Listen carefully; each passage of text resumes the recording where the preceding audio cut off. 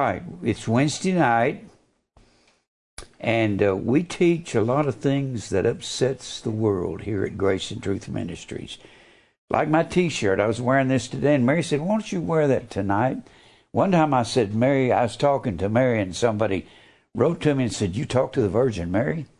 No, Mary is my wife's name, so if you hear me say that, I was talking to her, not the Virgin Mary. Besides that, Mary wasn't a perennial virgin, even though the Catholics say that. I got on this shirt that says, "Christmas is Roman Catholicism. I'm not a Roman Catholic." That's the truth. On the back it says, "It was against the law to celebrate Christmas 300 years ago in America." Don't matter whether you believe it or not, it was. I'll just tell you real quick, I'm just kind of revealing some of the things that we teach here. We don't believe in Christmas. It's against the law. Christmas is Christ's Mass. It was shortened to Christmas. The Mass is Roman Catholicism. It's cannibalism. It's eating the body of Jesus. I went through that Sunday morning, what it actually means. It means to partake of the body, which is the church. Doesn't mean to chew on somebody's flesh. Now, we don't believe in Christmas. We don't believe in Easter. We don't believe in Halloween. We don't believe in Valentine's. And we don't believe in Mardi Gras. Believe it or not, they're all one and the same in the ancient world in different cultures. Mardi Gras is the same thing as Christmas. Don't have time to go into that. Just what it is. And then, the reason they outlawed Christmas is because the Puritans, before they came here, they were families in Europe. They were the Albigans family, the Waldens family, and many others, and they were slaughtered by the Roman Catholic Church during the Inquisition. There were about 5 to 6 forms of the Inquisition: the Spanish Inquisition, the Portuguese Inquisition. This is where the Catholics went out into villages and tortured people and killed them. And these same families got together, came to America, said, "We'll outlaw Christmas and anything that has to do with papal worship, which is Roman Catholicism." So they outlawed it. It was repealed some years later, but most of the Baptists most of the people in America would have nothing to do with it other than a certain few people until nearly 1900. Now, we don't believe in tongues either. We don't believe in Pentecostal tongues. There's 2 words for tongue: dialectos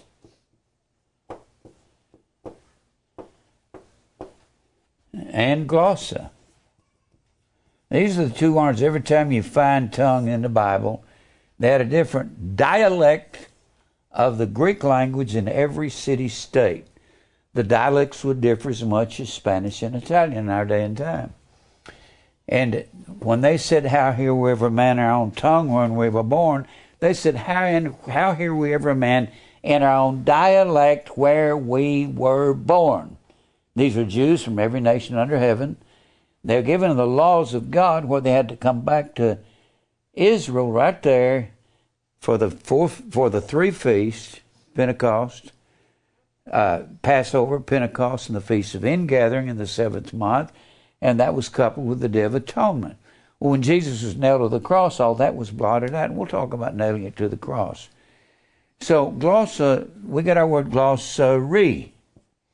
A glossary of a book is a section of a difficult book. Usually, especially in medicine, they will put a glossary in it to explain the difficult words in it. Glossary means foreign language. That's what glossa means. I don't have time to go into that. We don't believe in that. We don't believe the Pentecostals have any idea. We do not believe in faith healing. I thought faith could heal you. Every time the Bible says, every time. How do you know, Jim? Well, you can look at one time that the word whole in the word sozo, which is the word saved, And every time the Bible says, thy faith has made thee whole, the word whole is the word saved. Faith saves, it doesn't heal anybody. And proof of that is, it amazes me that these Pentecostals and charismatic don't get a hold of that, because all of their faith healers are dying. Not Kenneth Copeland, he will die, but Oral Roberts died of pneumonia. Now, why was that? Why didn't he call Jesse Duplantis in to heal him? Or Benny Hinn? And what's his name? Kenneth Hagin died of heart disease. Paul Christ died of heart disease. Jan Christ died of heart disease. It's funny, when they get to be 70, 80, 90, they can't be healed anymore. Well, it's just not what it says. He said, your faith saves you. We don't believe in slaying in the Spirit. That's the goofiest thing I've ever seen. Slaying in the Spirit, to slay somebody means to kill them. Slay. To kill. The Bible says in the 6th chapter of John, the Spirit quickeneth, the flesh profiteth nothing. Quicken, Z-O-O-P-O-I-E-O, means to make zoo, alive. You go to a zoo and see living animals. We don't believe in slaying in the Spirit. We don't believe in raising our hands up in the air and trying to praise God. The Bible says God is not worshipped with men's hands. In that 17th chapter of Acts, what about lifting holy hands up to the Lord? Well, it says, without wrath and doubting. That's not raising your hands into the air.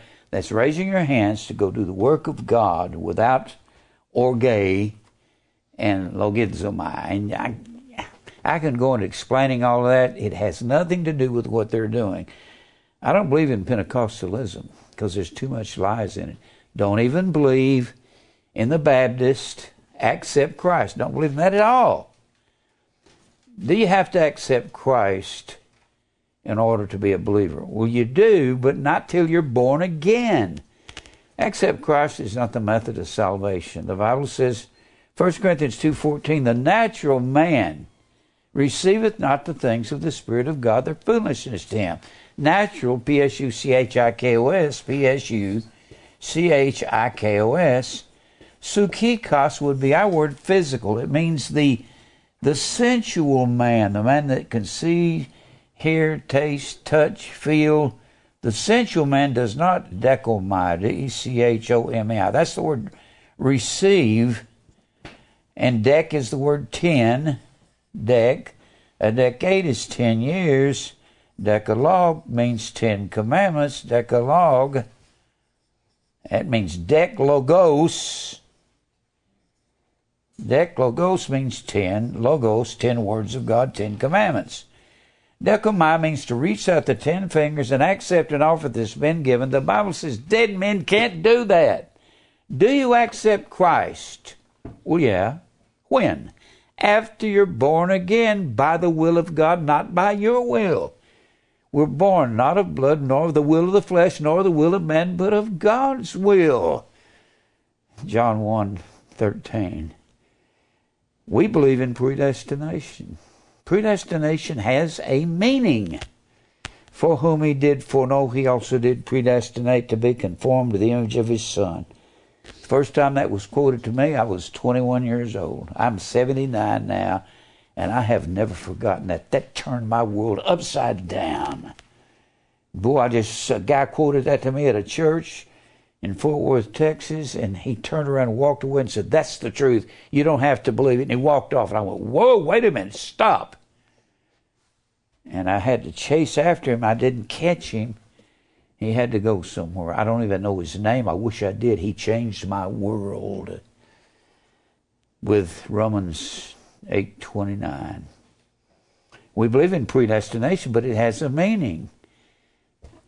I'll put it up here quickly, and then I'm going to get to the subject tonight. We're going to talk about baptized tonight.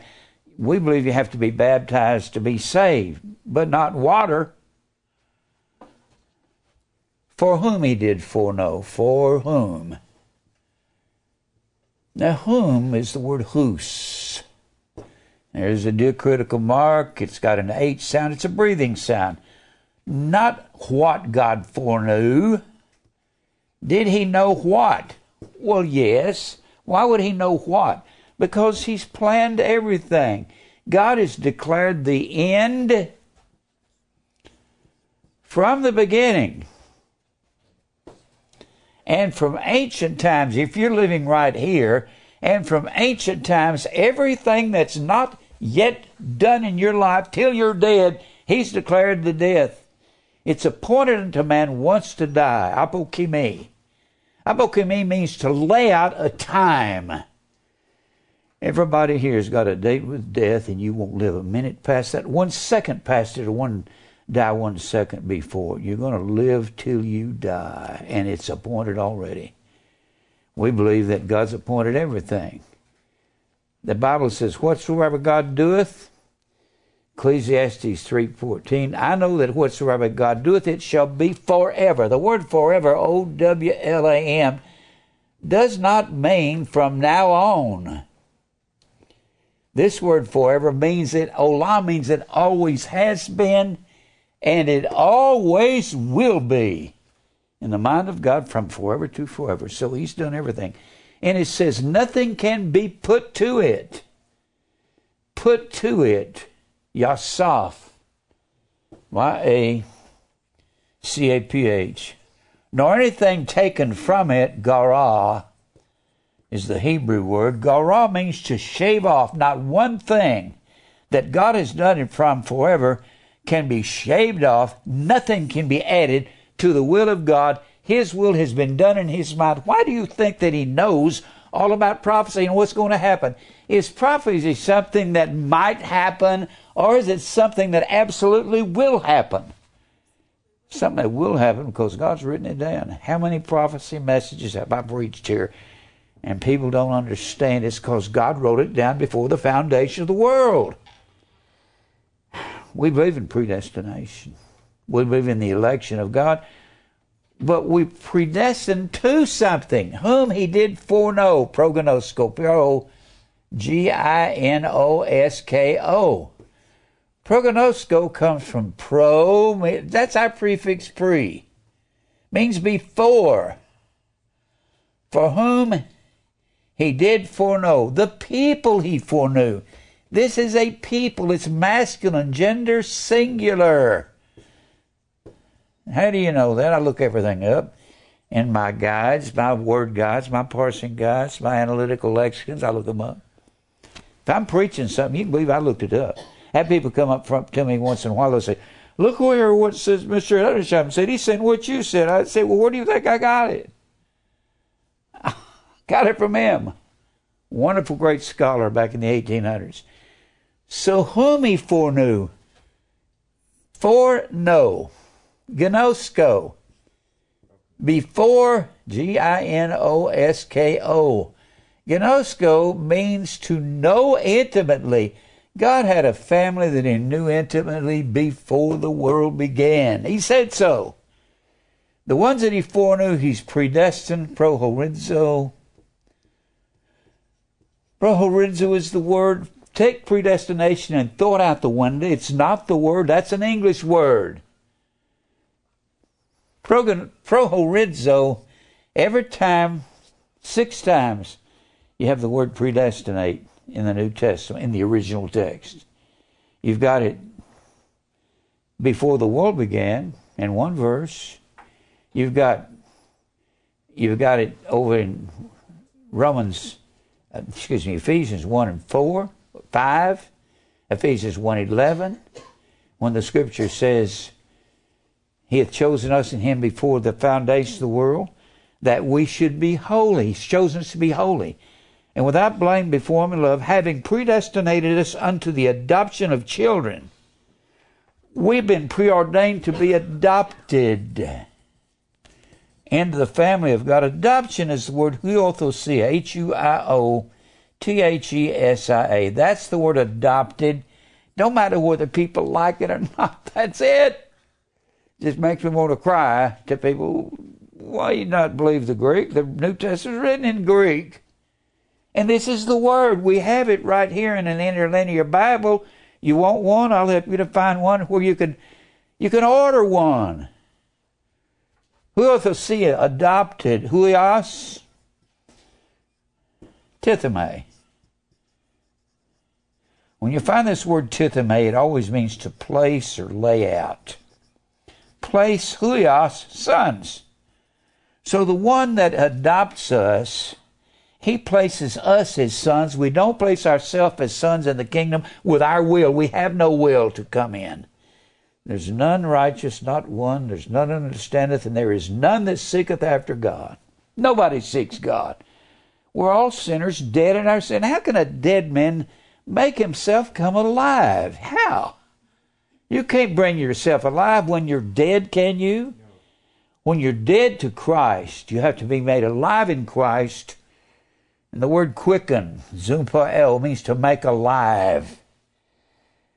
Well, you got verse 11 of Ephesians 1.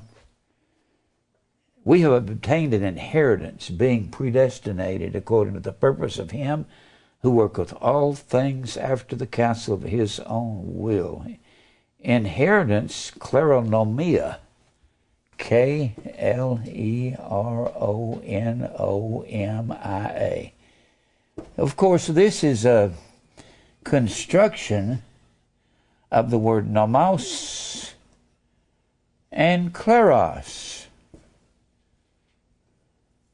This means a legal, nomos is the word law.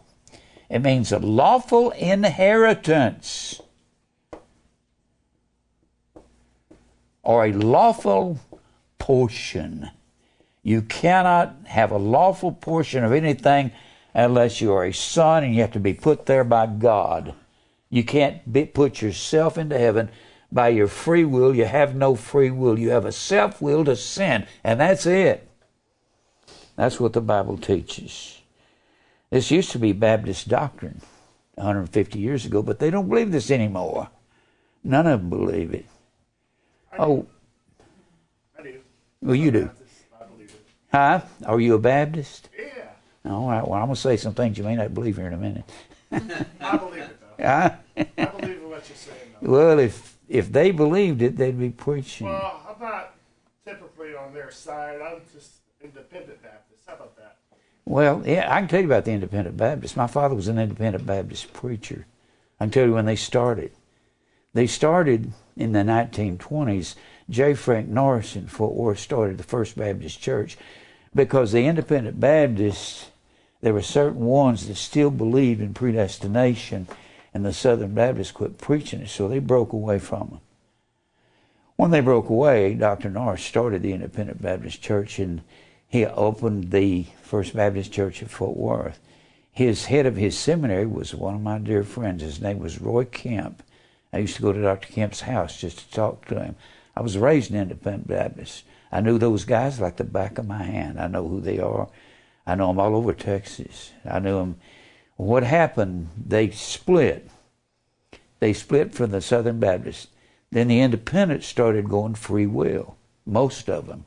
They split again in the 1950s, and a great majority of them went to Springfield, Missouri, and started what they call the Baptist Bible College. The one that Dr. Norris started in Fort Worth, they moved it to Arlington, called it the Bible Baptist Seminary. The preachers there were like Dr. Kemp, George Norris, the son of J. Frank Norris. You had several big, well-known Independent Baptists. You couldn't go to that seminary without believing in predestination. Then the Independents split again, and they ended up, that's mostly free will, in Springfield. And then the John R. Rice bunch came off of the Springfield people, and the Chattanooga, Tennessee Temple came off of that. I know all about these guys. And a lot of them supposed to believe in predestination, and they quit. They just wouldn't do it. So I've had to learn, if I want the truth, I've got to stand up here and say it myself. And I started as a class in my house back in 1989, and it grew into a ministry. Now we're on TV in about 250 towns and cities. I know the Independent Baptists. probably better than most anybody around. And I know about their history and where they started. So anyway, my father didn't preach this. My father was an independent Baptist preacher, and I've been to 50, 100 fellowship meetings from the Thanksgiving fellowships, and you recognize all of what I'm saying because I have them all the time. I had to start this ministry here to be able to preach predestination from the pulpit and not cut any slack. I will cut no slack for my wife, my kids, my son back there on the back row. I will cut no slack for anyone. We don't believe in Christmas. It's paganism, totally. The Baptists didn't celebrate it 150 years ago. Had nothing to do with it. The most famous Baptist in the 1800s was Charles Spurgeon. He said Christmas was a lump of wickedness, and it is. It always has been. It always will. It has nothing to do with the birthday of Jesus. What do reindeers and snowmen and Frosty the Snowman have to do with Jesus forgiving sins? Nothing. And I will say that loud and clear. Now, what else do we not believe? We don't believe in water baptism. This is what I've been teaching on. Huh? I can't hear you. Wipe your mouth. Wipe my mouth. I'm taking some medication and my mouth gets sticky. Anyway, we're predestined not to be in heaven. We're predestined to conform. Whom he did foreknow, he also did predestinate to be conformed to the image, icon. It's our word, I-C-O-N. An icon of the presidency would be John Kennedy, representation, Eisenhower, Roosevelt, and the guys we got today. So this means likeness. If you are predestined, you're not just predestined to get into heaven, you have to be conformed sumorphos. Sumorphos means to be shaped, morphe, in fellowship. If you're really going to understand the truth, you got to be in fellowship with people who are hearing the truth. And I will not back up on anything I'm saying to any preacher in the world. Now, one of the hardest things we don't believe in the Lord's Supper that they do in these churches. It's not what the Bible is teaching. We do believe in a spiritual Passover. That's what they're teaching there. All right, one more time. I don't know why I got on this tonight. Just, we need to know the whole truth. Go back to Matthew 26. Matthew 26. You got to look at what they were eating. They weren't eating crackers and drinking grape juice. God says in his judgments, I change not, there in Malachi, the 3rd chapter. I change not. Change is the word shana. It means to mutate or duplicate. That's very interesting. And he's talking about his judgments. Passover was a judgment of God. It was the 10th plague in the 12th chapter of Exodus. 10th chapter of Exodus.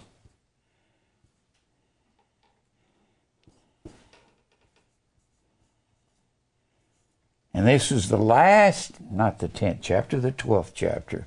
It was the 10th plague in the 12th chapter. In the 12th chapter. And it was the death of the firstborn. It was God's judgment. Death of firstborn of Egypt that didn't have the blood, which is the baptism, on the doorpost of the house. Didn't have the blood. Now, that's where baptism really got started there. If it didn't have the blood of the Lamb without blemish, you'll find that in the 12th chapter. And with the blood splattered, the death angel would pass over. That's where we get the word Passover. When I say the blood, I'll pass over you. And we have to have the blood upon our hearts. We must be baptized to go to heaven. But baptized does not mean to dip in water or to sprinkle water. I've said that already. You have two words, baptizo and bapto. It really bothered me years ago when I'd look up and bapto. I would look at these in my concordance 30 years ago, and I couldn't understand why it would say to cover on baptizo, and bapto would say to stain or to die. I thought, why isn't somebody doing something with that? Why isn't somebody saying something about staining and dying? Never heard any preacher mention it. Baptize was not a verb implying motion. I didn't say that.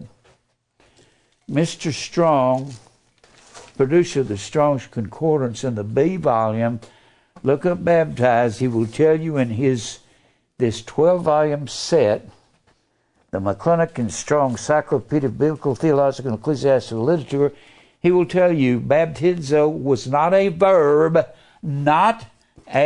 verb implying motion. Now, maybe you don't remember what a verb is.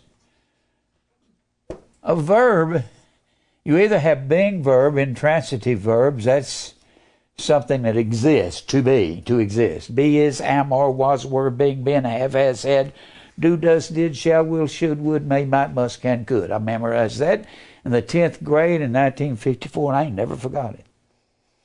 You know how many times I've spewed it out, though? 10,000 times. Then you have action verbs. This is intransitive. And a transit is someone who moves from one place to another. And intransitive. Run. Jump. Throw. These are all action verbs or transitive verbs. A transit is someone who moves from one corner to the other down on Broadway and begs, and it can be somebody that hops around the country, moves from place to place. These right here, anything that shows movement is an action verb or transitive verb. Intransitive, transitive. This is not baptizo and bapto coupled together. According to Mr. Strong, they were a verbal noun. Now, if you don't know what a verbal noun is, you're going to kind of be lost. I know what a verbal noun is. Do you? Those of you that have been coming here know. He'll say that. Mr. Girdlestone will say that. Any number of Greek scholars will tell you that it was a verbal noun. That is called, in the Greek language, an infinitive. An infinitive is a noun. It's not a verb. It's a noun with verbal character. The movement has to be on the fluid being aspersed. I brought up aspersed here last week or so. Aspersed means to sprinkle over. Well, that's what they did on the Ark of the Covenant. On the Ark of the Covenant, when the high priest come in, they killed at the atonement, Day of Atonement, they killed the goat. They would come through the Holy of Holies, come into it through that 8-inch thick veil. They believe it is about that. Sprinkled the Ark of the Covenant. Our hearts are sprinkled now. That's true baptism. It is not water. I never heard a preacher say that. And you got the definition all over these Greek books. Mr. Bounce will tell you. Why is it these Greek authorities will tell you this and preachers won't deal with it? Because the Baptists, the Church of Christ, and everybody who dips people in water, sprinkles water, the Methodists that sprinkle water, they're all going to have to change their practice. An infinitive means there is an aspersion of the water. What are we elected to? 1 Peter 1 and 2. We're elected to obedience, but in order to obey God, you have to die. And then it says you're elected to obedience and the sprinkling of blood. And the Bible says we enter into a new and living way. There's only one way into heaven. That is the narrow way. Narrow is the word thalebo. We enter into the Holy of Holies. Hebrews 10:22. We enter into the Holy of Holies through the veil, that is to say, His flesh, and our hearts are sprinkled instead of the Ark of the Covenant. Now our hearts are sprinkled because everything that was a ritual in the Old Testament is nailed to the cross with Christ. What in the world does that mean? Guys, people don't seem to know. I've never heard a preacher even quote Colossians 2:14, much less explain it. Blotting out the handwriting of orders, which was contrary to us, took it out of the way, nailing it to His cross. What does that mean? Nobody cares, do they? They don't care whether this is Mr. Girdlestone, Robert Baker Girdlestone, one of the great minds of Greek. In the last 300 years, Robert Baker Girdlestone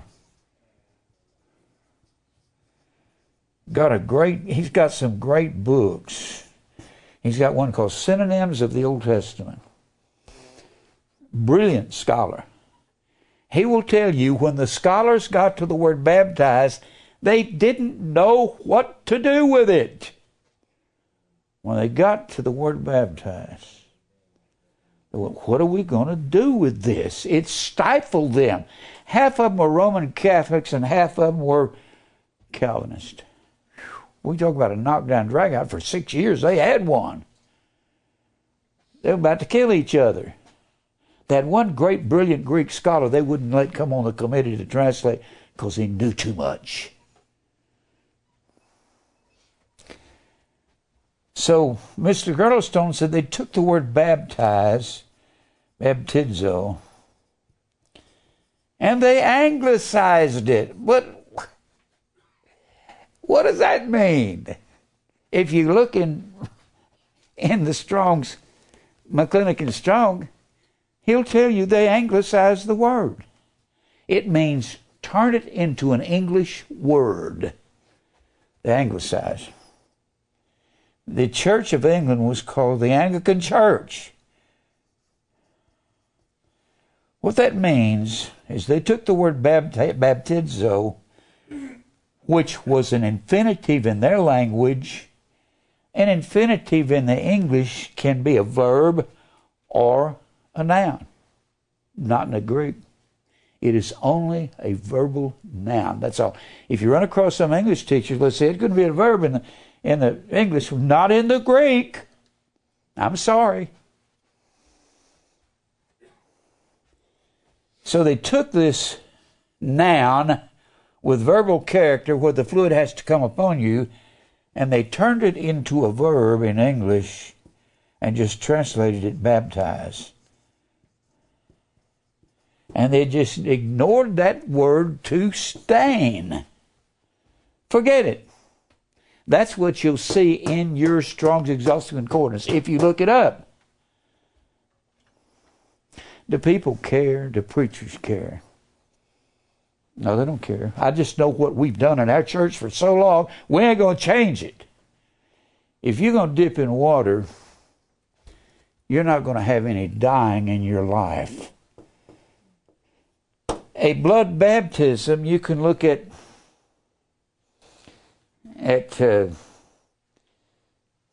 I've got several of my books up here. It'll have in it that a blood baptism, you can look up They can look up baptized, go to the end of the article, and it'll say blood baptism in McClintock and Strong. And it will say, blood baptism means to die a death. Well, if a blood baptism means that, what are you going to do with it? I believe that's part of the apostasy we're in, is the mistranslation of words. Apostasy, falling away. The day of the Lord will not come except there come a A-P-O-S-T-A-S-I-S. That's the word falling away. In 2 Thessalonians 2 and 3. A-P-O-S-T-A-S-I-S. Apostasis means the removal of stasis, or standing upright. And from stasis we get the word staros, which is the word cross. There has been a removal of the daily cross from the pulpits of America. I don't hear anybody talking about dying daily. Do you?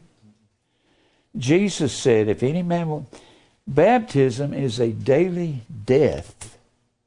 We're supposed to be dying daily. Do you know that everything that's associated in the Bible with the Christian has to do with baptism, has to do with dying daily? Anywhere you see something that's talking about death to self, death to self, self-denial, daily cross, that's dying, isn't it? But you have to know what a cross is for. What is a cross for? How do you get one? How do you get a cross?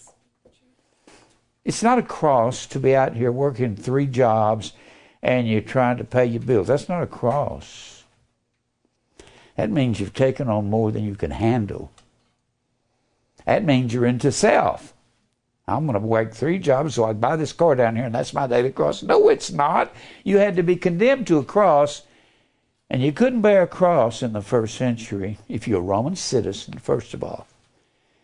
You had to be a criminal or a slave to be on a cross. Jesus was condemned as a criminal for breaking the law of God by the Pharisees, who were really breaking the law. You had to be condemned to a cross. If we're going to bear a cross, we're going to have to die daily. That's a blood baptism. I can't do this in one lesson. Y'all know that. How long have I been on this subject on Wednesday night? Probably 2-3 months. We haven't exhausted it by any means. Jesus said, and if you'll notice every word in this verse, Luke 9:23, one of my favorite verses in all the Scripture, this has to do with baptism. Luke 9:23, if any man after me.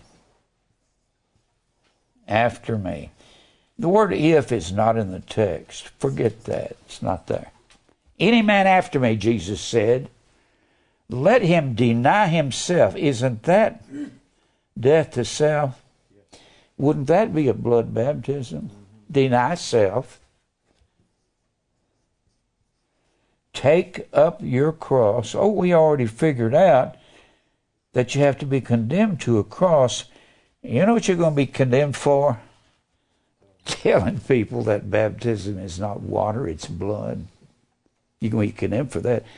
2 things in the Bible have caused more problem over the millennia than anything else. That's water baptism and the so-called Lord's Supper. Now, what the Roman Catholics are doing are not the same thing the Baptists or the Church of Christ are doing. Church of Christ say you got to partake of the Lord's Supper in a Church of Christ, administered by a Church of Christ preacher, or you're going to hell. And you've got to be dipped in water by a Church of Christ preacher. The Baptists say, well, this is an outward experience according to an inward work of God. No, the Bible doesn't say that either. I preached on that. I've told you what it was for. It was so that Jesus could be identified into the kingdom of God. If you were from some other nation and you wanted to be a member of the kingdom of God, which is a term for Israel, Jesus was their king, or God was their king in the Old Testament. There in Hosea, the 13th chapter, 1 Samuel, the 12th chapter. The Bible says, the Lord told Samuel, you wanted a king to reign over you when God was your king. Well, they don't have two kings. Jesus was the king of the Jews, so that Jesus was the God of the Old Testament. The Bible says so. He said he was the God of the Old Testament. He said, before Abraham was, I am. I am the I am God. And the Pharisees went ballistic on him. They didn't have any ballistic missiles back then, but they did. They went crazy, pick up stones and stone him. You're calling yourself God, will kill you for that. They wanted to. He got away from them and walked through the crowd. His time wasn't yet. So he said, if anyone comes after me, let him deny himself, take up his cross daily, and follow me. Follow me. Deny. A-P-A-R-N-E-O-M-A-I.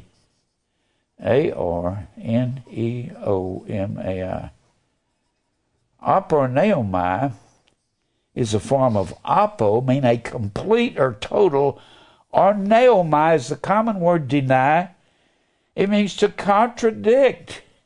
You have to completely contradict self. The fact that apo is on there totally differs from the NIV. The NIV Bible says let him deny himself, but when you go to their interlinear, it just says orneomai. That can mean one time. Orneomai means constant. You have to constantly deny, but there's more to that. Orneomai, take and follow, are all imperative moods. How can I find that out? Well, first of all, you got to look at an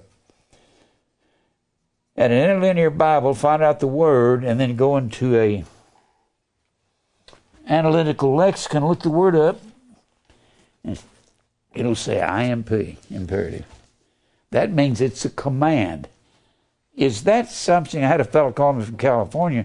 See, that command can be denied by us. No, it can't. If you follow Christ, you have to deny this is an imperative mood that comes from Jesus. If he was the same God that was in the beginning was God, and the Word was God, and the Word was God. The same was in the beginning with God, and all things were made by him, by God, and the Word was made flesh and dwelt among us. Jesus was the God in the beginning. When he said, let there be light, light didn't say, well, I don't know if I want to be or not. Give me an invitation. Sing just as I am about 50 times and I'll see it. And then go back to almost persuading and say that. God's not inviting anyone. He's commanding his sheep to follow me. Take is the word A-I-R-O. By the way, that is also an imperative command. And I love the word follow. That's about my favorite word in this verse. Akulatheo, A-K-O-U, L-O-T-H-E-O, A-K-O-U-L-A-T-H-E-O. Akulatheo is the word follow. This is all death to self. This is all a blood baptism. Follow is the word akulatheo. It's an imperative command. That's not a choice. No choice at all. Follow means to be in the same way with. What way is there into heaven? There's two ways. One is a broad way that leads to destruction. Broad way to destruction. And many go on the broad way. Most people are going to hell when they die. And straight is the gate. And narrow is the way that leads to life And only a few will find this narrow way. Few. Oligos. A puny number. Did you know that if everyone in America was a believer, that would be 325 million people? And that's less than 5% of the world's population. Do you believe everybody in America is a believer? No, I don't believe that. I believe hardly any is. There's most people who don't have the guts to go out here in public and take a stand for Christ. It's hard enough for the people here, isn't it? I go out and witness somebody every day I live. If I run into anybody, I'm going to say something to them. But that's death to self. And the narrow way, the word narrow is that word. Well, straight isn't an awful good word. Stenos. And narrow is the word thalibo, Thlibo. That is the verb form of thalipsis. And every time you find the word tribulation in the New Testament, it's the word thalipsis. So the true baptism, tribulation. The true baptism is the tribulation way. When Paul was stoned and left for dead outside of Lystra, he said, we must, through much tribulation, thalipsis, enter the kingdom of God. Because that's required. That's the narrow way. And that's been in the same way with Christ. And it has an imperative command on it. You're commanded to do it if you're a believer. You have to somewhere start dying daily. Didn't Paul say, I die daily? Is that fun? Can I assure anybody here that that's fun? Well, let me put it this way. I've been studying the Bible for 63 years. I'll be 80 come May. It's not as hard for me as it will be for you when you start. But the longer you witness, the more of these words you learn, and the more you use them, you get to where you got 1,000 Greek words that you command. They're not going to know what you're talking about when you give them the definition. That happens. I'm in the doctor's office all the time with all my ailments. I've got plenty of them. Enough for all the church here. We can spread them out and everybody can take one. And I've been studying a long time. Started when I was 17, 1956.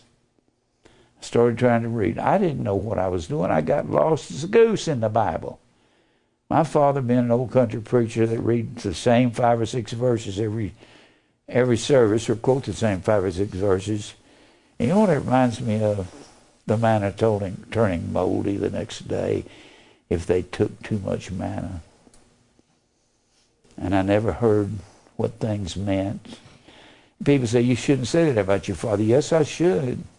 If I wouldn't cut my father slack, what makes you think I'm going to cut Billy Graham slack? He preached to accept Christ, sinner's prayer for salvation. The Bible says that's not true. We're in the apostasy. Billy Graham was a poor excuse for a preacher of God. Did you ever hear about him being persecuted? Did you ever hear about the world hating him? Jesus said, if the world hated me, it'll hate you. If it persecuted me, it'll persecute you. He said, if you were of the world would hate you. Therefore, he said, the world hates you. If you were of the world would love you. Therefore, the world hates you. You're supposed to be hated for telling people the truth. You tell most people that predestination is true, and they'll get mad at you and stomp away or argue. I tell people the truth, and I say, well, if you don't want it, then don't take it. They'll say, well, I don't believe that. I say, okay, excuse me, bye. We get in our heads, we're not out there to witness to people to save them. We're out there doing that. The Baptists I was raised around, those independents, would put your arm up behind your back, twist real tight, and say, repeat after me, dear Lord, save me for Jesus' sake, amen. The Bible says we know who God heareth, not sinners. A man has to be a worshiper of God, doing his will before he hears him. Yeah, but the Bible says, whosoever shall call upon the name of the Lord shall be saved. But the next verse says you can't call when you're not a believer. How then shall they call on him in whom they've not believed? Will you call on the name of the Lord after he causes you to believe him? Will you accept Christ after he births you and makes you alive? You'll start accepting everything he says. You'll be ashamed because you can't do it all. Is anybody ever ashamed because they can't do it all? Thank you, Sade. She's always ready to raise her hand. You can't do this overnight. If you know your subject and you're a teacher in school, Sue's known a lot of probably brilliant people. She's been principals of school, and you've known some that really know their stuff, haven't you? And they're not afraid of nobody, are they? If they know their stuff, if you know your biology and somebody says something, you say, that's not right. If somebody says something in public, I said, that's not what the Bible said. And if they don't want to hear it, I say, okay, see you around. Walk away. You can't make people believe. There are sheep and there are goats. The sheep will hear, the goats will never hear. They're not supposed to hear. Jesus told the Pharisees, you will not believe because you're not of my sheep. Get away from me. He wasn't trying to get them to pray a sinner's prayer to accept Christ. He said, you're not mine. Your father's the devil. Go away. We're not supposed to be trying to get anybody to believe. I don't go out and try to force anything on anybody. I don't try to witness to them. I simply give them some Greek words and tell them some truth. I tell them the swastika is the reason for the season. They go, what? Did you know that? And it is. But most people, when you say that, they're going to, what are you, a Nazi? No. The swastika is the Big Dipper. It was the clock of the year to the pagans. You want to know about that? Come ask me after church. I ain't going to tell you now. What he preached on it. So these are imperative commands. If you belong to God, you'll get in the tribulation way. But the way it will happen, you'll start telling the truth about baptism and so forth. Now, I got some things to say about baptism that I haven't said. I've said some of them. Now, let me, in the Old Testament, the thing that's equal to baptism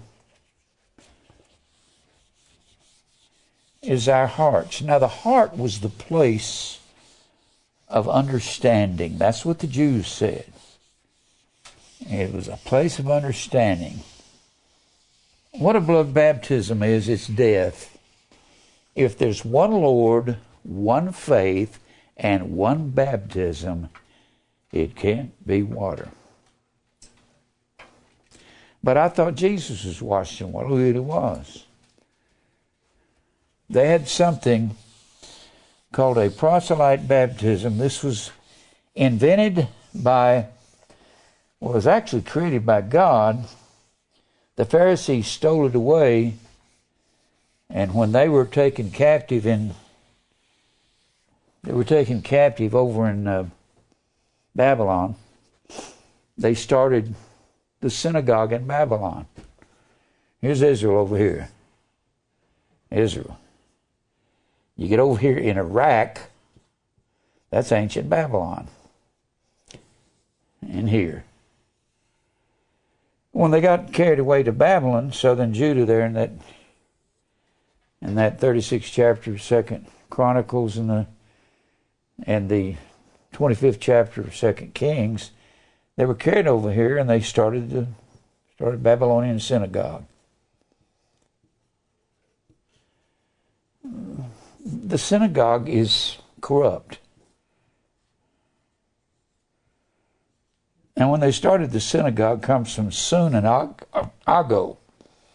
It means to lead together or to assemble together. And the rabbis, meaning master, rabbis of the synagogue, I should say rabbin, that's plural, rabbin, but since you don't understand rabbin, we'll just call them rabbis. The rabbin of the synagogue, they translated the Old Testament over into the Babylonian Aramaic language. And they said they had to come up with a way for people to understand, so they had their own interpreters, called them a therjuman.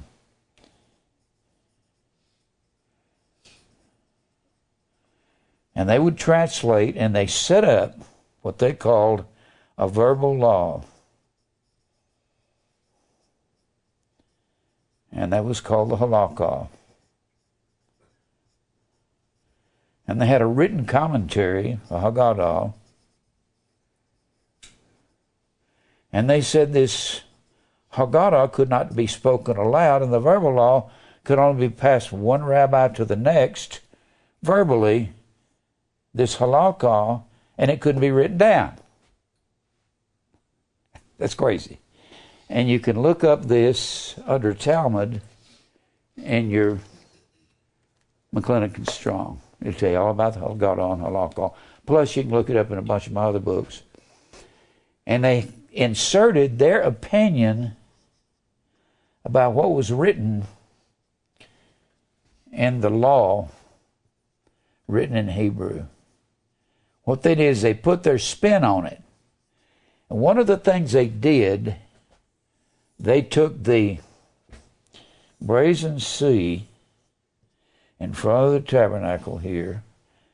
Here's the altar, the brazen altar, had the Ark of the Covenant here, had the table of showbread, the altar of incense, and the candlesticks. This is all the furniture.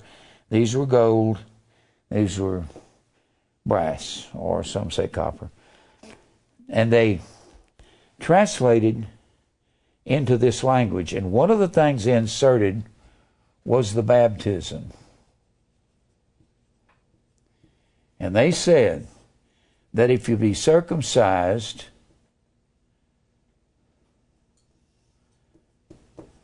and washed in water,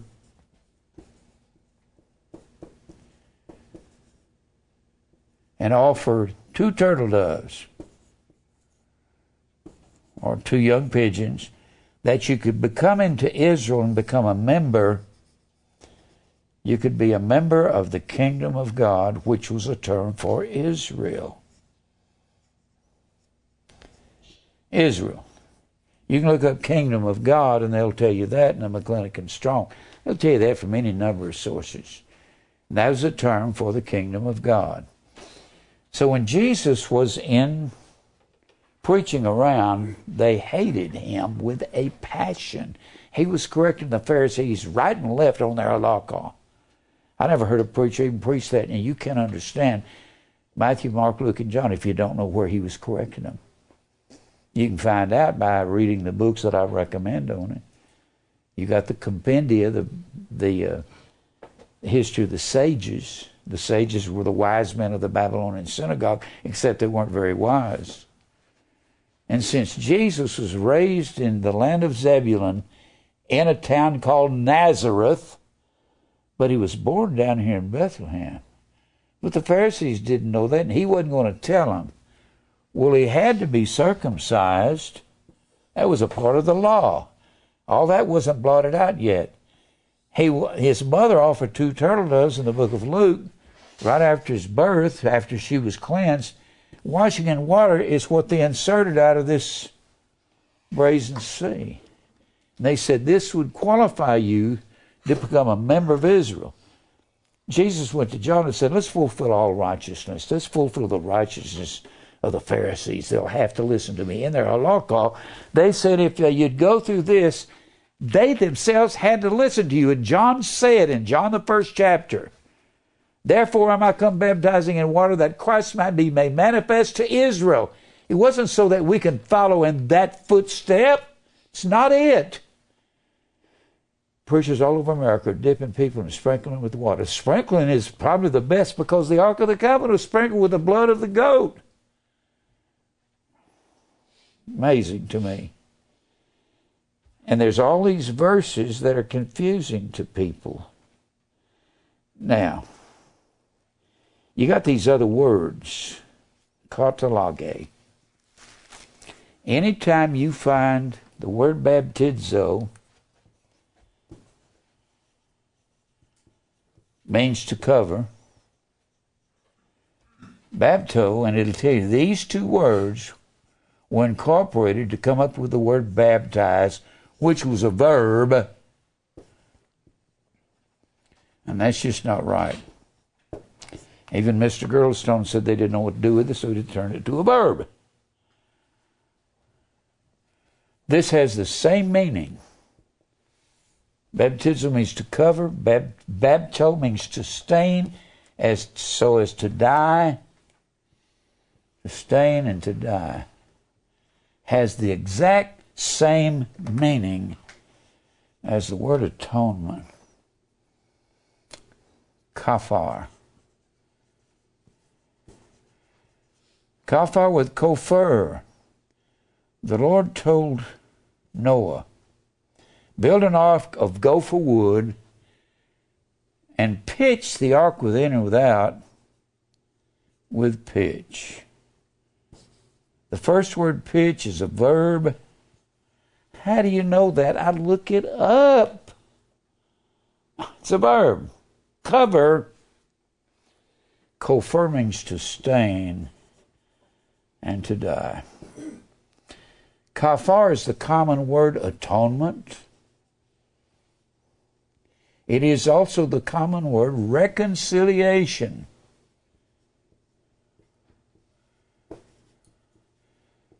Reconciliation in the New Testament is translated in that 5th chapter of Romans.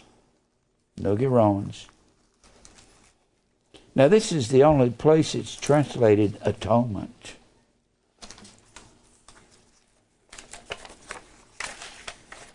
Right here.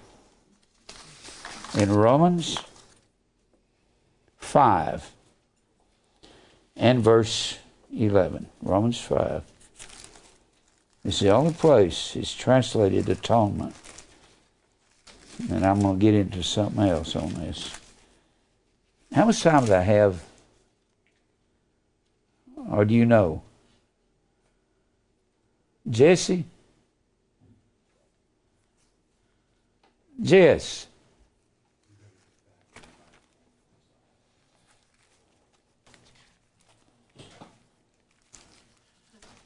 See if he's back there.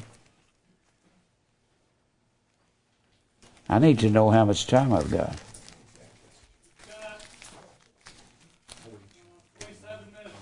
27. All right. Now let's look at this over here. Let's look at this.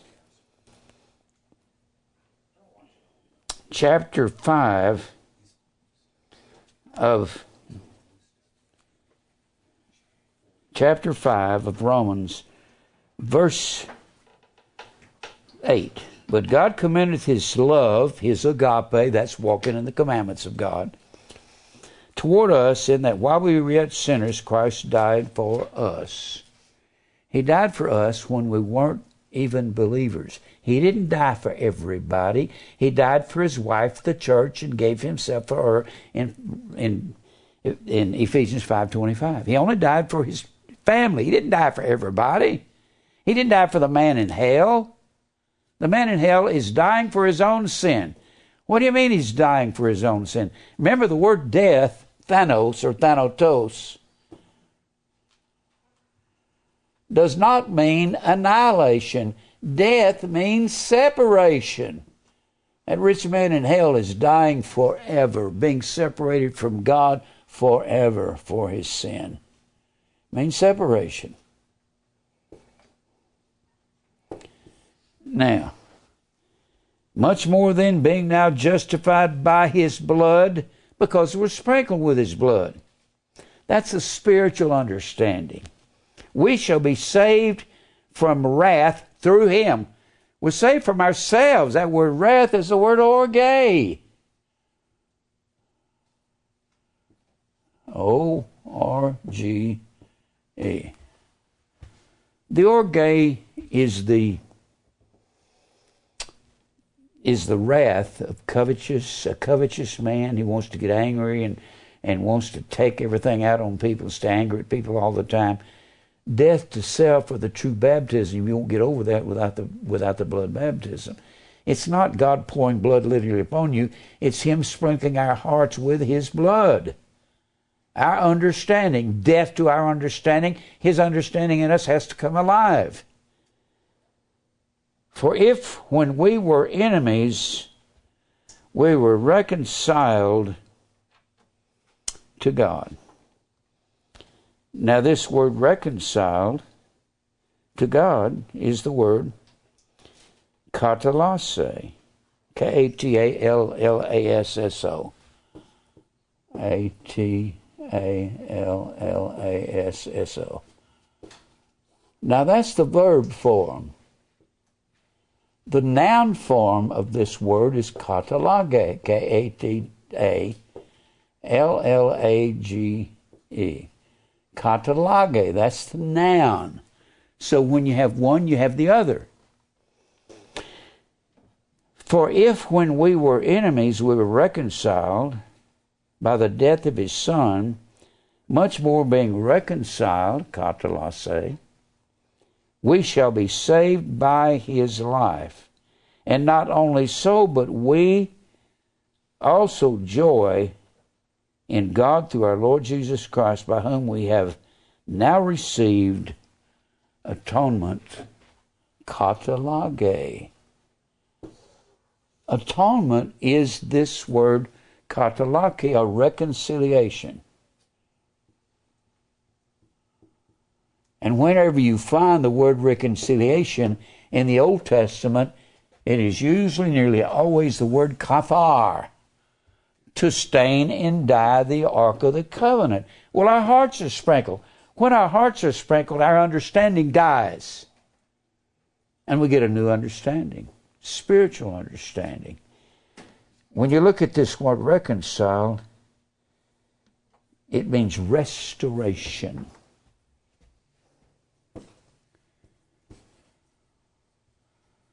To restore something means to take it back to its original condition. What does that mean? That we belonged to God before we died and we ended up in our sin, before we were in new birth? Yes, that's exactly what it means. It means when you belong to God, He owned you from the foundation of the world. He has owned you from forever to forever. You can't get away from God. Let me go to a verse that's one of my favorite verses on this. Go to Galatians, the 4th chapter. Did we belong to God when we were born again? Well, we did, but we belonged to Him a long time before that. He had chosen us in Him before the foundation of the world. I like 2 Thessalonians 2:13. We are bound to give thanks always to God for you, brethren, beloved of the Lord, because God from the beginning hath chosen you to salvation. How? He has chosen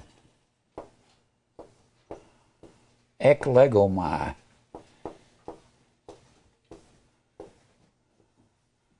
Chosen us from the beginning through sanctification of the Spirit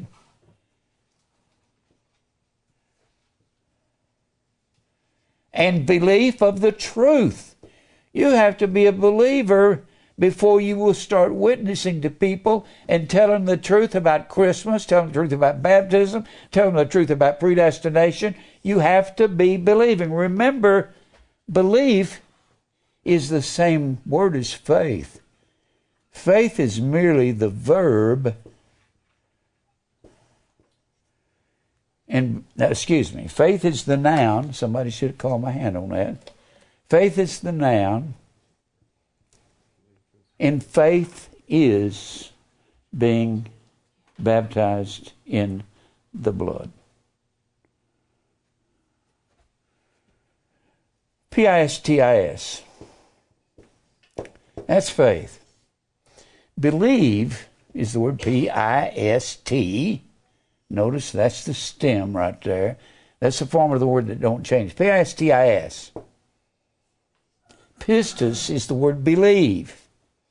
Faith is the same thing as baptized in the blood of Christ. Let me show you one more time. Faith is the substance of things hoped for. Faith is, what if I said faith equals substance?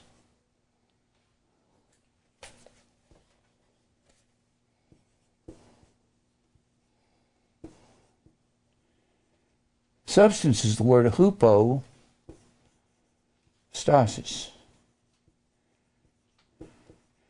Hupo means under. It means sub.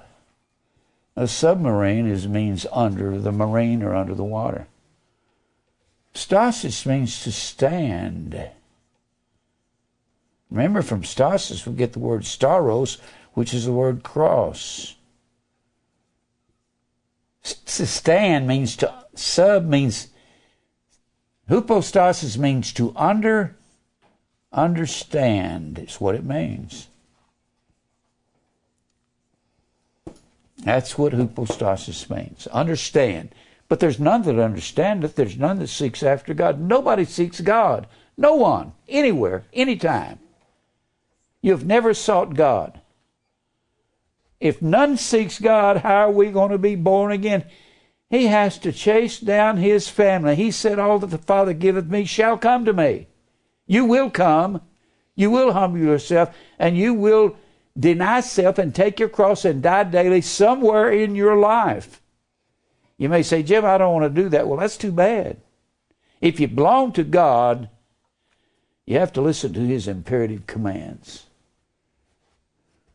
And if you understand, you are a disciple. What do you mean by that? Disciple is the word mathetes. Mathetes means a learner. It comes from the word math. When you are a math student, I taught a message last week on algebra baptism. Use two axioms from algebra. Well, a learner is a mathetuo, one who learns. That's a disciple.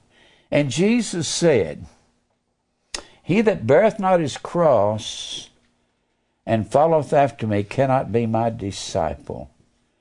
Luke 14:27. Cannot be my learner. It takes a cross to be a learner. What are you going to crucify? Self, your own desires, your own opinions, your own feelings. You're going to go with the truth regardless of the cost. It don't matter whether your mother, your wife, your sister, your brother, or anybody likes it. You're going to say, I'm going to stand for the truth. I've come to that place. I'm at a place at my age I have never been in my life. I wasn't here at this place when I was 55, and we had this ministry going for about 6 years at that point. I really wasn't at the place I am now when I was 65. I'm in a place I don't really care whether anybody likes what I'm saying or not. I just don't care. Don't mean I'm being abusive or cutting and abrasive. You know what I care about? Whether the will of God is being done. Mary came to me last night. She said, I don't care about anything. She said, all this sickness just been tearing up. She said, I don't care about having another car. I don't care about going on a vacation. She said, I hope this is what God does to you. It's what he does to you, the older you get. I drive an 18-year-old car out there. I'll be 19 years old here very shortly. I don't care. You know the reason you buy a new car? So everybody say, boy, you sure do have a nice car. But if you say, let me tell you about baptism and Christmas and predestination, you tell them that, they won't say, I hate you for saying that, but I like your car. Will they? They ain't going to like your car when you tell them these truths. So what's the use in impressing them? That's the way I look at everything. I don't really care if anybody... And I know enough Greek, and I know enough Bible. I spent my life in it. I have about 1,000 answers for every word they got to say. They can hear it or not hear it, and I don't care. I'll walk away. And if they see me on TV, they go, you're that guy on TV? It's like, you're going to get us. No, I'm not going to get you. I'm not even going to try to get you. So, faith is equals substance, understanding. Understanding equals learning. Learning equals a daily cross. So, and a daily cross is death to self. And a daily cross is a blood baptism. And that's what saves us. The Bible says baptism doth also now save us. Is it talking about water? No.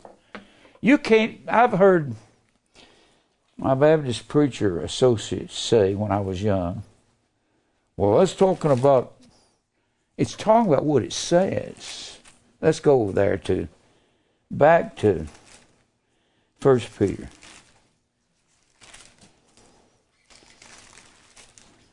It's funny to me how my father and his friends, they could talk about being saved by grace through faith, but they never understood that it was a daily cross. We're saved not by works, but it is God that works in you to willing to do of His good pleasure. And He works in us. We're saved not by works, but we're saved by working faith. And we will change when we're dying to the flesh. He says here, I love this. I know what to say to people now. Speaking of the Gentiles which sometime were disobedient, verse 20. When once the long suffering of God waited in the days of Noah, while the ark was a preparing, wherein few, that is 8 souls, were saved, it does not say by water. Not in the interlinear, not in the original text. It says dia, through water. The water was not the salvation. The water was the judgment of God on the people who are outside. What was the baptism saving us? Pitch the ark within and without with pitch. Kafar with kofar, stain and diet.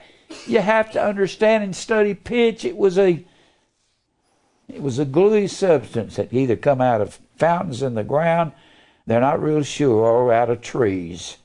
But it caulked the boats and kept the water from coming in. Baptism saved those people. Without the caulking, they would have drowned. The water had been coming in everywhere. Does baptism save us? Absolutely. The blood of Christ stains and dyes our lives.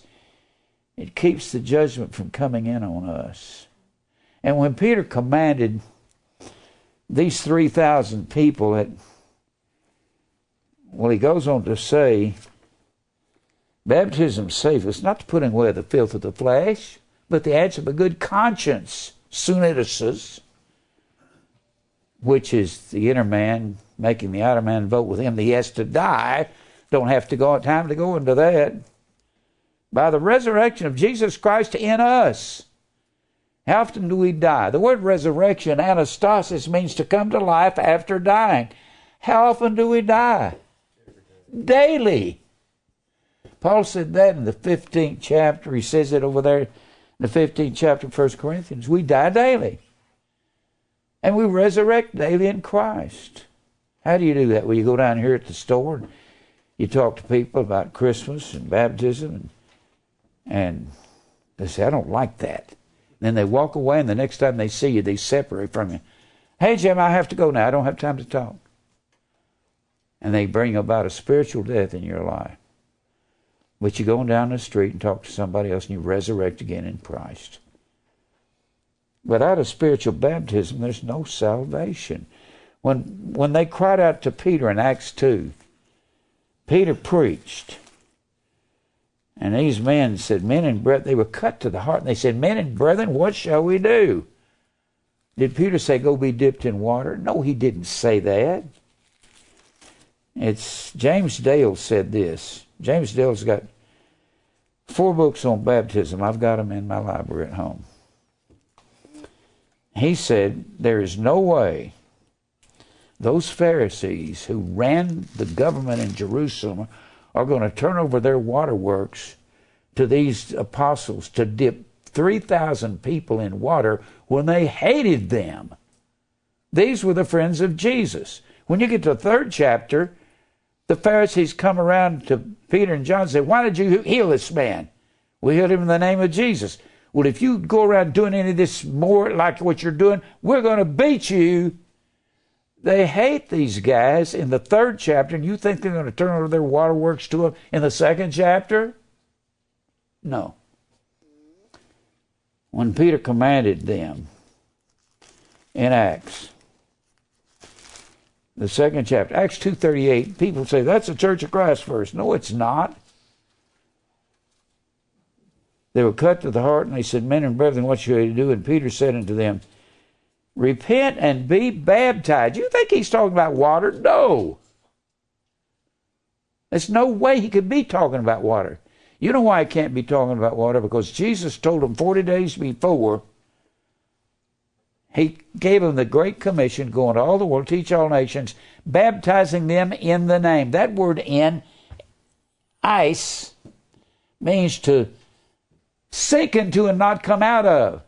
He's talking about being baptized, sinking into the onoma, the name, the authority of God, which is his truth, and that's going to bring about a blood baptism. I do not believe the Great Commission is about dipping people in water. I don't believe that. I don't know why nobody else has ever come up with it. John the Baptist says in Matthew the 3rd chapter, I baptize with water. That was a proselyte baptism. He said, there comes one after me. He's going to baptize you with the Holy Ghost and fire. Everyone knew what that meant. That was a common saying. A man named Zeno had invented that around 320 BC when he started Stoicism. He said all the universe that we live in, all these stars, was what he called a cosmos, an orderly arrangement. He said it was one living, breathing entity. And he said what gave it life? It's like I'm a breathing entity. He said what gave it life was pneuma and pur, spirit and fire. That's what gave the cosmos life. You mean John the Baptist is going to say, I got this water baptism, and Jesus is going to come, he's going to baptize you with life, and then he comes back from the dead down here in the 28th chapter of Matthew, and he's going to say to them, go to the world, baptize and dip people with John's baptism into water. He's not going to say that. He's got one of his own. Why is he going to tell them that? It's ridiculous, isn't it? I don't know why nobody sees this. I started to say, but me, I don't know why I see it. I was always a good algebra geometry student. And what I do is I approach everything strictly analytical. If you believe baptized, you're going to believe the original word, aren't you? Baptism with bapto. Kafar with kofar. I've never heard anybody, and since the Pentecostals got a hold of this, and they say, whoopee, and jump up and down and scream and holler and raise their hands in the air and speak in their gibber-jabbering, and that's all it is. Most people think, well, if I talk about being baptized with the Spirit, the Holy Spirit's truth. John 14, 15, 16, John 15, 26, John 16, 13, 1 John 5 and 6. The Spirit is the truth. The Spirit, aletheia, truth, means to take the cover off and reveal everything. You know, that's all I'm doing up here. I'm pulling the cover off. I have heard all this stuff I want to hear. I don't ever want to hear, and I'm going to hear it on TV and radio. You ought to ride the road down with me when I got a preacher on. I'm in the car by myself going, no, no, no, screaming at my own radio. Sometimes I'll be screaming at the preacher on the TV, and Mary said, what are you doing in there? I'm yelling at one of these preachers, like they can hear me. If what I'm saying doesn't make any sense, never mind. Does it make any sense? I don't know why people think you have to follow somebody's statement of faith. I didn't study John Calvin until I was nearly 40. I got predestination from one man that walked up to me and quoted Romans 8:29 by 1961. That's where I got it. And from then on, I was on my way. I didn't study reformers. I'm not a reformer. I'm not trying to reform the Church of England or Catholicism back to truth because it never was true. That's the reason the reformers call themselves reformers. I'm not reforming anything. I'm going to the Greek and the Hebrew and telling you what the words mean. Going to the history, the culture, the customs, the idioms, the metaphors. This is what it means. It don't matter whether anybody likes it or not. There was one preacher in this town, I heard him preach on predestination. And I had seen him on TV, and he was the dullest preacher I'd ever heard. Boring.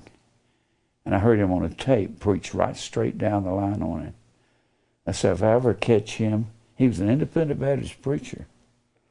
I said, if I catch him in a restaurant someday, I'm going to jump his case. And I caught him down here at Cracker Barrel at Rivergate before they built one up here. I saw him go in. I said, Mary, that's him right there. And I went in and slid in across the table from him. I just looked him right in the eye. I said, why didn't you tell those people at that big church where you organized and started, you believe predestination? I heard you say it. And he just went, how you doing, Jim? He didn't know what to say to me because I jumped his case for not telling the people the truth. It's a big independent Baptist church in this town. I don't like what preachers are doing. We're in the apostasy. The falling away is here. And I got much more on this. I got all those verses, how that we're washed in the water by the word. It's the word. The word of God is called living water. That's the only water that has to do with baptism. And they call blood living water. If you really want to know the truth, you got to go to the customs, the culture, the idioms, and the metaphors. What did they mean when they say something? They lived 2,000 years ago. It wasn't the same culture. It wasn't the same thinking. They didn't even think like we think. And we go around preaching a water baptism and Christ's Mass and let's get together and give each other gifts. I think that's the craziest thing I've ever seen. And the more I stay in the truth, the more I hate the lies. I hate them. I'll say to anybody, you're going to tell your kids that a 4th century Roman Catholic bishop is going to come and climb down their chimney on Christmas Eve? He's a 4th century Roman Catholic bishop, St. Nicholas. Sinterklaas, they called him in the Netherlands, and when we got here, they called him Santa Claus, St. Nicholas. I'm fed up with the preachers, sick of them. I don't like them. When I talk to somebody, I say, I'm a Bible teacher. Well, I don't know about preachers. I say, I don't know them about either. I don't like them more than you don't like them. I know where they're lying. And out of time, that thing's blinking on and off. I guess he's trying to stop me like a stoplight. Let's pray. Father, thank you for truth. Help us, Lord, to get through all this. I pray your coming is soon. Lord, I am really tired. Give me strength to keep going. Give the people here strength to continue. Lord, I believe everything you're doing is your will, and I believe you're doing everything, including the evil. You said you created evil. Thank you for all this. We give you praise in Christ's name. Amen. The end. Until next time. Huh? To be continued. What? To be continued. Yeah, boing. We got to have a boing, a big... that they had at the end of the movies in the 40s. They go boing like that. Huh? I need a CD on predestination. Need to see what? A CD on predestination. Oh, I got so many of those. Wait a minute. Best one. I've got one here that'll just blow your mind. There you go. I've been fighting with some of these Baptist preachers. But you can't change them. They're not changeable. Won't you come over here and Tried join to us? ask them to tell me what it was. They won't answer. They don't know. They don't have the guts enough to face it. They have no guts. This is my grandson here. Christopher. That's my other grandson. He won't come around. He just stands off. Glad you come. That's a real good... Let me see if I have something else here. I carry DVDs in my pocket and I give them to people. I give out music, so. Huh? I give people free music all the time that think I'm crazy. Wait a minute. Let me see what I got over here. Y'all, excuse me.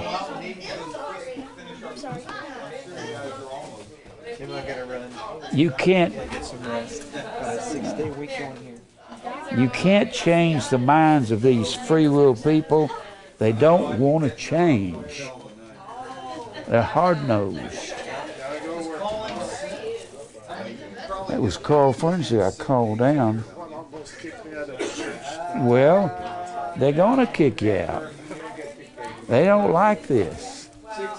I had to start my own, if you want to call it church. I had to start myself. Where'd you get all them other tapes? I had those. Okay. All different. Delilah. Here's one. Here's one that'll blow their mind. Here you go. Here's some more. Watch all those. I don't like the independent Baptists. They have forsaken what they founded themselves on, the doctrine of predestination. They've forsaken it, walked away from it. John Rice never believed it.